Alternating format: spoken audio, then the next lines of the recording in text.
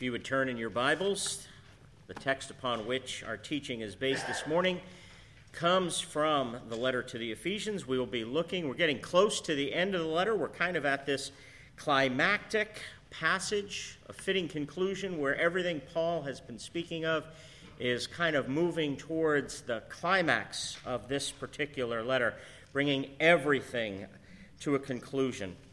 Let's look at verses 10 to 20 of Ephesians chapter 6. Finally, be strong in the Lord and in the strength of his might. Put on the whole armor of God that you may be able to stand against the schemes of the devil. For we do not wrestle against flesh and blood, but against the rulers, against the authorities, against the cosmic powers over this present darkness, against the spiritual forces of evil in the heavenly places. Therefore, take up the whole armor of God, that you may be able to withstand in the evil day, and having done all, to stand firm. Stand, therefore, having fastened on the belt of truth, and having put on the breastplate of righteousness, and as shoes for your feet, having put on the readiness given by the gospel of peace. In all circumstances, take up the shield of faith, with which you can extinguish all the flaming darts of the evil one, and take the helmet of salvation and the sword of the Spirit, which is the word of God, praying at all times in the Spirit with all prayer and supplication. To that end, keep alert with all perseverance, making supplication for all the saints, and also for me, that words may be given to me in opening my mouth boldly to proclaim the mystery of the gospel, for which I am an ambassador in chains, that I may declare it boldly as I ought to speak. This is God's word. Why is life so hard? Did you pay attention to the passage that we just read? It's kind of like last week when I said, children, obey your parents. I could have just said, amen. There we go. That's it. Why is life so hard? Oh, spiritual forces of evil, cosmic powers, principalities, authorities, the schemes of the devil. Theologians for years, for centuries, have historically said that Christians in the Christian life face three enemies. They face the enemy of the flesh, their own flesh. Read Romans 7 sometime and you get an idea of what your flesh is like. Paul, the Apostle Paul, the one who wrote this, says things like, that which I want to do, like I want to diet, I eat wings. I don't do. That which I don't want to do, I do. O wretched man that I am. And he's talking about when he says there is no good thing that dwells in me, he says that is in my flesh. Then you have the world. What is the world? Pretty simple, 7 billion fleshes. It's corporate flesh and the patterns of that. And then you have the final enemy that theologians speak about, and that is the devil. Now, we have to be very careful when we broach this topic, and I happen to think the best writer on this is C.S. Lewis. If you haven't ever read his classic book, The Screwtape Letters, that is one that I would recommend for you to read in terms of a proper and balanced and realistic approach to the topic of spiritual warfare. Screwtape Letters, for those of you who don't know, is a work that is made up of a series of letters from a senior devil, Uncle Screwtape, written to his younger nephew, Wormwood, about all of the schemes, the wiles of the devil. And he basically calls God his enemy in that. And just to read one quote from the book, he writes, there are two equal and opposite errors into which our race can fall about the devil. One is to disbelieve in their existence. The other is to believe, but to feel an excessive and unhealthy interest in them. He says they themselves are equally pleased by both errors. In other words, the devil himself doesn't care if you go, the world is just purely natural, the devil doesn't exist. He doesn't care if you fall into that error, nor does he mind if you fall into the error that says, I'm going to find him under every rock. I couldn't find a parking place. Satanic attack. C.S. Lewis is so balanced in saying they are equally pleased by both errors and hail either what he calls a materialist or a magician with the same delight. this passage, Ephesians chapter 6, verses 10 to 20, which forms the climax of Paul's letter, bringing everything to a fitting conclusion, Paul allows us to fall into neither error. He allows us to do neither. What Paul is doing, and remember he's writing in the first century, so his readers, they don't have the whole New Testament yet, so he's using imagery from the Old Testament, primarily from the prophet Isaiah. I don't know if you were paying attention as Bill read out of Isaiah 11. He shall strike the earth with the rod of his mouth. Righteousness shall be the belt of his waist. Paul is utilizing imagery from the prophet Isaiah, depicting the Lord, the stump from the shoot of Jesse. The Lord of hosts is going to be a divine warrior dressed for battle. And whose battle is he fighting? He's fighting your battle. And he's fighting my battle. And he's fighting on behalf of the people of God so that you don't go into warfare against the devil on your own. You are never fighting any battle in your life by yourself in your own power. The Lord of hosts, what a promise that is, goes before you and is your rear guard. Throughout the second half of this entire letter, Paul is exhorting his readers to be renewed in your identity, being united with Christ, and to live out of that identity, living as the new humanity in God and in Christ. You're rooted in Christ, and he said, walk in that. So many times throughout the second half of this letter, he has been exhorting us to walk or live according to the high calling and the reality of the gospel. I'll just read a couple of the examples. He told us in chapter 4, verse 1, walk in a manner fitting, worthy of the gospel of Christ. In chapter 4, verse 17, he says, no longer walk as the Gentiles do in the futility of their minds. Chapter 5, verse 2, he told us to walk in love as an imitator, as God's dearly beloved, not just loved, but beloved. The children he delights in, he takes pleasure in, he rejoices over. In chapter 5, verse 8, he told us to walk as children of light, not as children of darkness. You're a child of light. No wonder the devil opposes you and hates you. You no longer belong to his realm, his territory, his kingdom. You are a child of the light. And then in chapter 5, verse 15, he says, look carefully then how you walk, not as unwise, but as you wise. Now let's recognize here that Paul is not breaking new ground. That as we come to the climax of the letter as a whole, he is recapitulating and re-emphasizing themes that he has utilized all along. So, for example, when he tells us in verse 10, be strong in the Lord and in the strength of his might, he's recalling what he said back in chapter 1. Remember chapter 1 when Paul prayed for the church? He says, I pray that the eyes of your heart would be enlightened, that the eyes of your heart would have a vision, a faith sight, a faith vision, to know the inheritance, the glory that you've been called. And then he says, what are the riches of his glorious inheritance? And what is listen to this phrase, what is the immeasurable greatness of his power toward us who believe, according to the working of his great might that he worked in Christ when he raised him from the dead and seated him at his right hand in the heavenly places. So when Paul tells you, be strong in the Lord and in the strength of his might, he's calling you to remember God's power that he prayed early on. He's praying for you to know the immeasurable greatness of his power.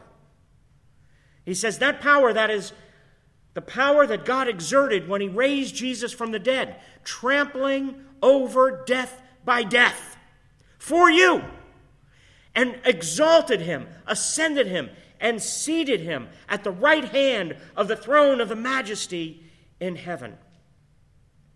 Over the next several weeks, we're going to be looking at this section in some detail. This morning, just introducing it, looking primarily at verses 10 to 13, where Paul is initially calling us to action. It is a call to action. When he says, be strong in the Lord and in the strength of his might, that is a call to action. Then he's going to, in verses 14 to 17, we'll look at that next week, kind of detail the armor that we put on. And then finally, in verses 18 to 20, he calls us to prayer. And it's real interesting here. Basically, no prayer, no power. You want to know how to call all these things to remembrance? To put on the armor of God? It's not enough to just do a detailed Bible study on the armor of God. You may do a oh, look at this. Belt of truth. That's interesting. Wonder if it's leather. Let's do a detailed Bible study on it. Can I challenge you? I hope gently, but still challenge you. Knowing the armor is not the same thing as appropriating the armor. And the only way you appropriate the armor is through prayer. Yes, you have to pray according to truth, but no prayer, no power. So I want to challenge you. How does it go with your prayer life?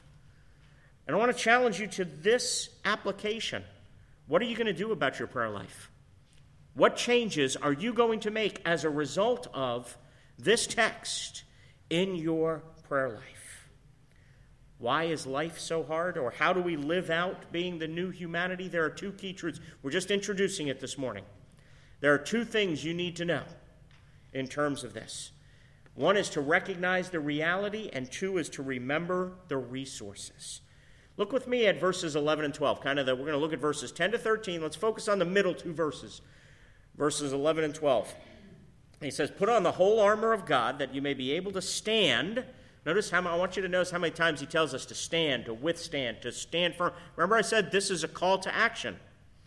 To stand against the schemes of the devil, for we do not wrestle against flesh and blood, but against the rulers, against the authorities, against the cosmic powers over this present darkness, against the spiritual forces of evil in the heavenly places. The first part of the call to action is to recognize you're in a battle.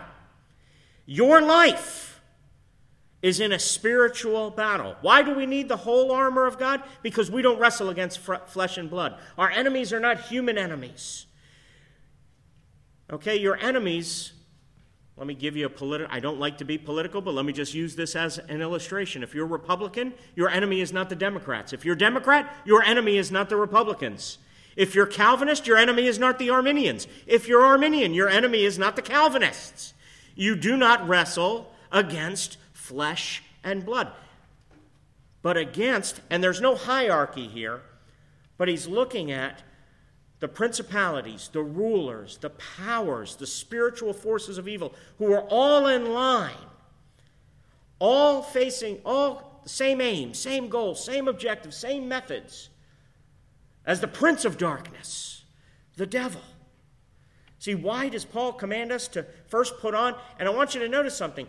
In verse 10, he says, put on the armor of God. Then in verse 13, he says, take up the armor of God. Reminds me of the old saying. Those are two different verbs in the Greek, by the way.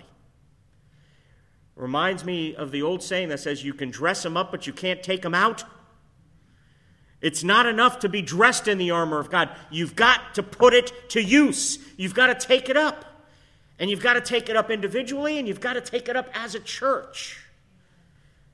Every one of these commands and imperatives are written in the plural.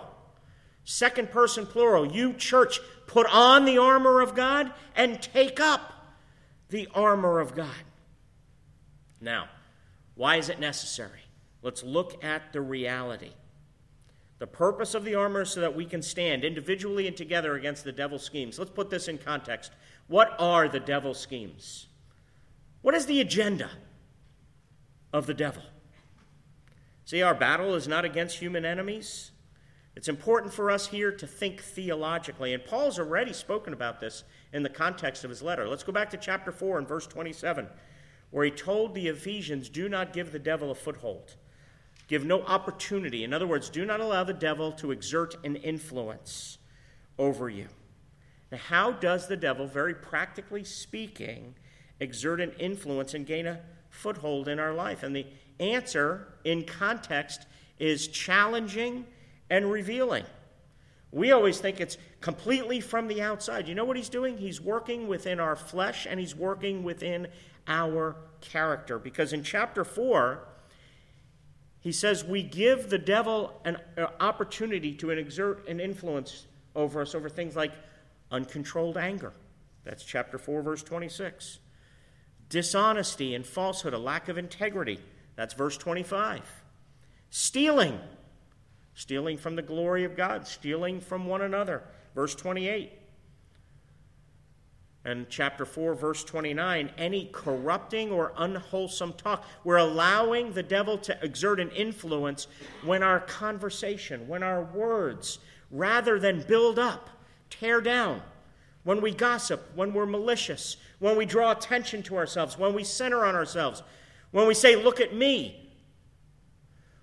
When instead he says, let no corrupting or unwholesome talk come out of your mouths, but only what is useful for building one another up, gives grace to those who listen, and fits the occasion, matches the need. In other words, the devil is seeking to use our very normal, everyday lives. When husbands speak to wives, parents speak to children, we speak to one another. He's wanting to use your ordinary, everyday life and our lack of attention to our own practical holiness to gain a foothold in order to defeat God and God's purposes. Let me read out of a couple of commentators here in terms of this. See, the devil is seeking to get anything. Do you recognize the reality of the warfare in your life? He's trying to use anything that is characteristic of the old way of life to exert influence. One commentator, Peter O'Brien, says the evil one is committed. This is the aim of his warfare, to hindering the progress of the gospel and the fulfillment of the divine plan of summing up all things in Christ. He will attempt by his insidious wiles to turn believers aside from pursuing the cause of Christ and achieving this goal. Another commentator, his name is Klein Snodgrass, writes, mention of the schemes of the devil reminds us of the trickery and subterfuge by which evil and temptation present themselves in our lives. Evil rarely looks evil until it accomplishes its goal. It gains entrance by appearing attractive, desirable, and perfectly legitimate. It is baited and camouflaged trap. And again, C.S. Lewis in the Screwtape Letters says, prosperity knits a man to the world. He feels that is finding his place in it, while really it is finding its place in him. His increasing reputation, his widening circle of acquaintances, his sense of importance, the growing pressure of absorbing an agreeable work build up in him a sense of really being all at home on earth. He says, this is just what we want, Screwtape says to Wormwood. You will notice that the young are generally less unwilling to die than the middle-aged and the old.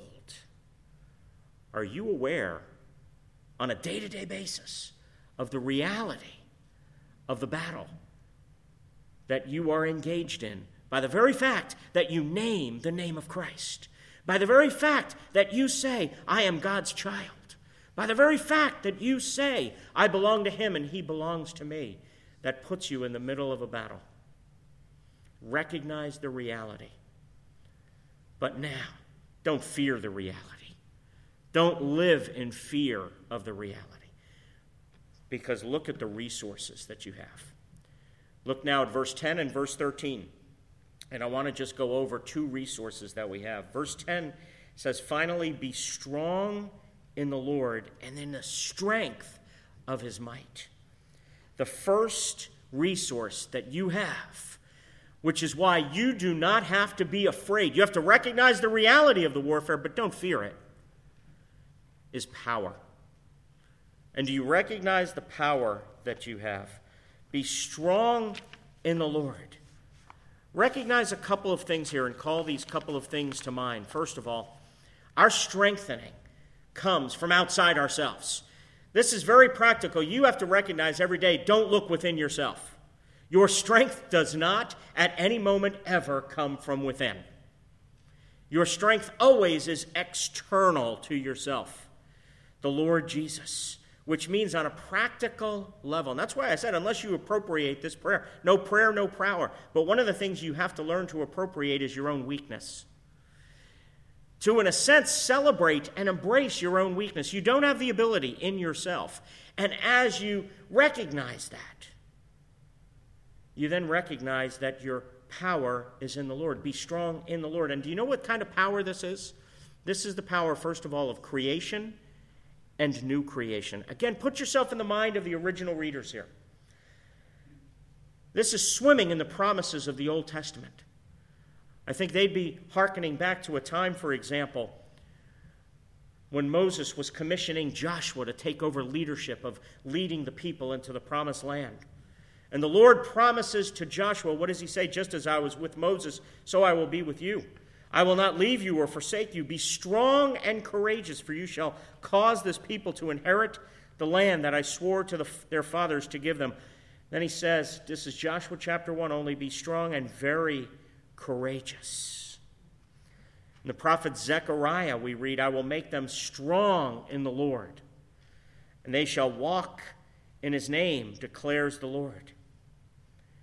And then we read, be strong in the Lord in the strength of his might. The strength of his might was revealed first in God's creation. Isaiah chapter 40, verse 26. Isaiah says, lift up your eyes on high and see. Who created these? He who brings out their host by number, calling them all by name, by the greatness of his might. I want you to notice the similarity of this language.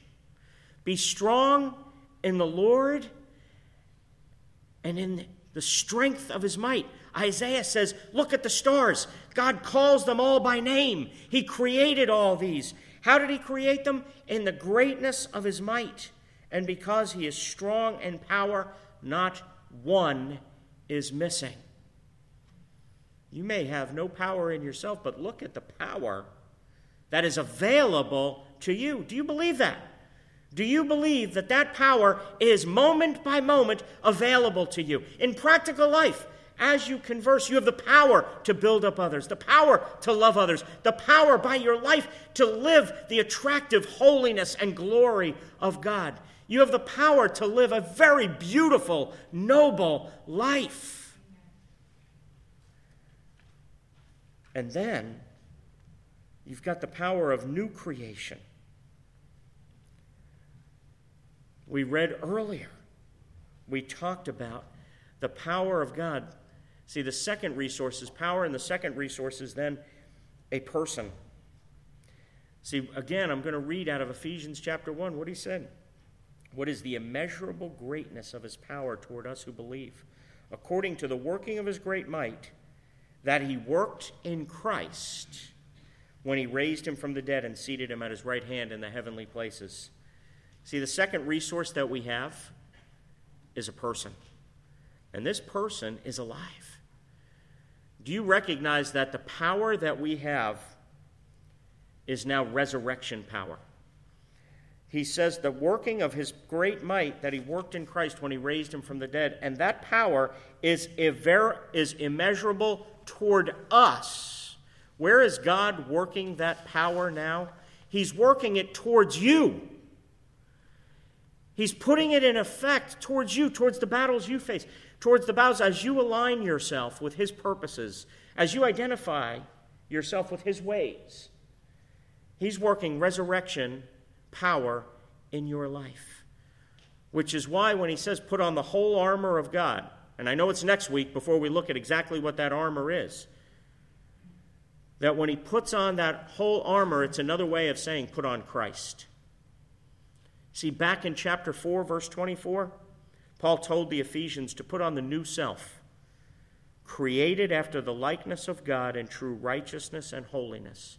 And commentators remind us that now by detailing the armor to be worn, Paul is developing the idea of putting on the new.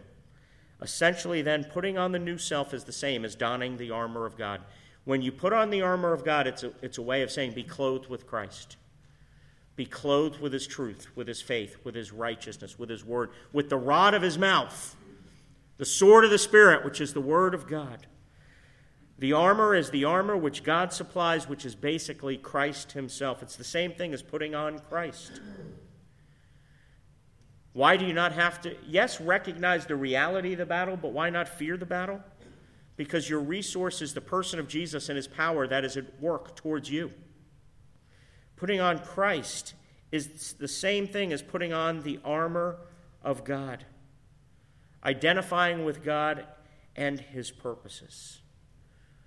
Friends, are you appropriating the resources God has given you? I can't help but look at this passage. To me, again, this is a call to action. How zealously are we pursuing and following hard after Jesus? If you're not, I've just got to repeat C.S. Lewis again, is the world becoming at home in your heart, that you're not feeling maybe the depths or the intensity of the battle? That's one of the dangers of living in a land like ours that's very prosperous. Don't feel guilty for the prosperity we have, but beware the dangers of the prosperity we have. Be thankful for every blessing you have. Embrace them. They're gifts of God. But be very aware of the dangers that come with prosperity. The dangers that come of forgetting God, of forgetting the battle, of, as C.S. Lewis said, the world being at home in your soul. So that you're not aware of the call to action. That prayer is just, it's a good thing. You see it, especially when there are prayer requests that come alongside. You're faithful to pray for them. We pray for other people. But how much do you pray for your own holiness? How much do you pray for God's work in your soul to make you more like Christ? To make you conform to his image, to remember the resource of his power and his person, to combat the battle for the glory of God. Let's pray. Lord, I do pray that you would make us aware of the reality of the spiritual battle that we are in. See, the truth is we may just not know it. Or we may know it and go, ooh, I'm not aware of it. Help us to be more aware, but not to be afraid of it. For greater is he who is in us than he who is in the world. We have no need to be afraid of the devil's schemes. We have no need to be afraid because it is your resurrection power, the power that raised Jesus from the dead, that is at work toward us who believe. So, Lord, I pray for a greater awareness and a greater remembering of the resources that you've given. And the greatest resource is Jesus. Jesus crucified, Jesus risen, Jesus humiliated, Jesus ascended and exalted and reigning right now at your right hand, so that as we pray and appropriate this power, we are calling down kingly power to conform us to the image of Christ. Oh, make us beautiful, we pray in Jesus' name. Amen.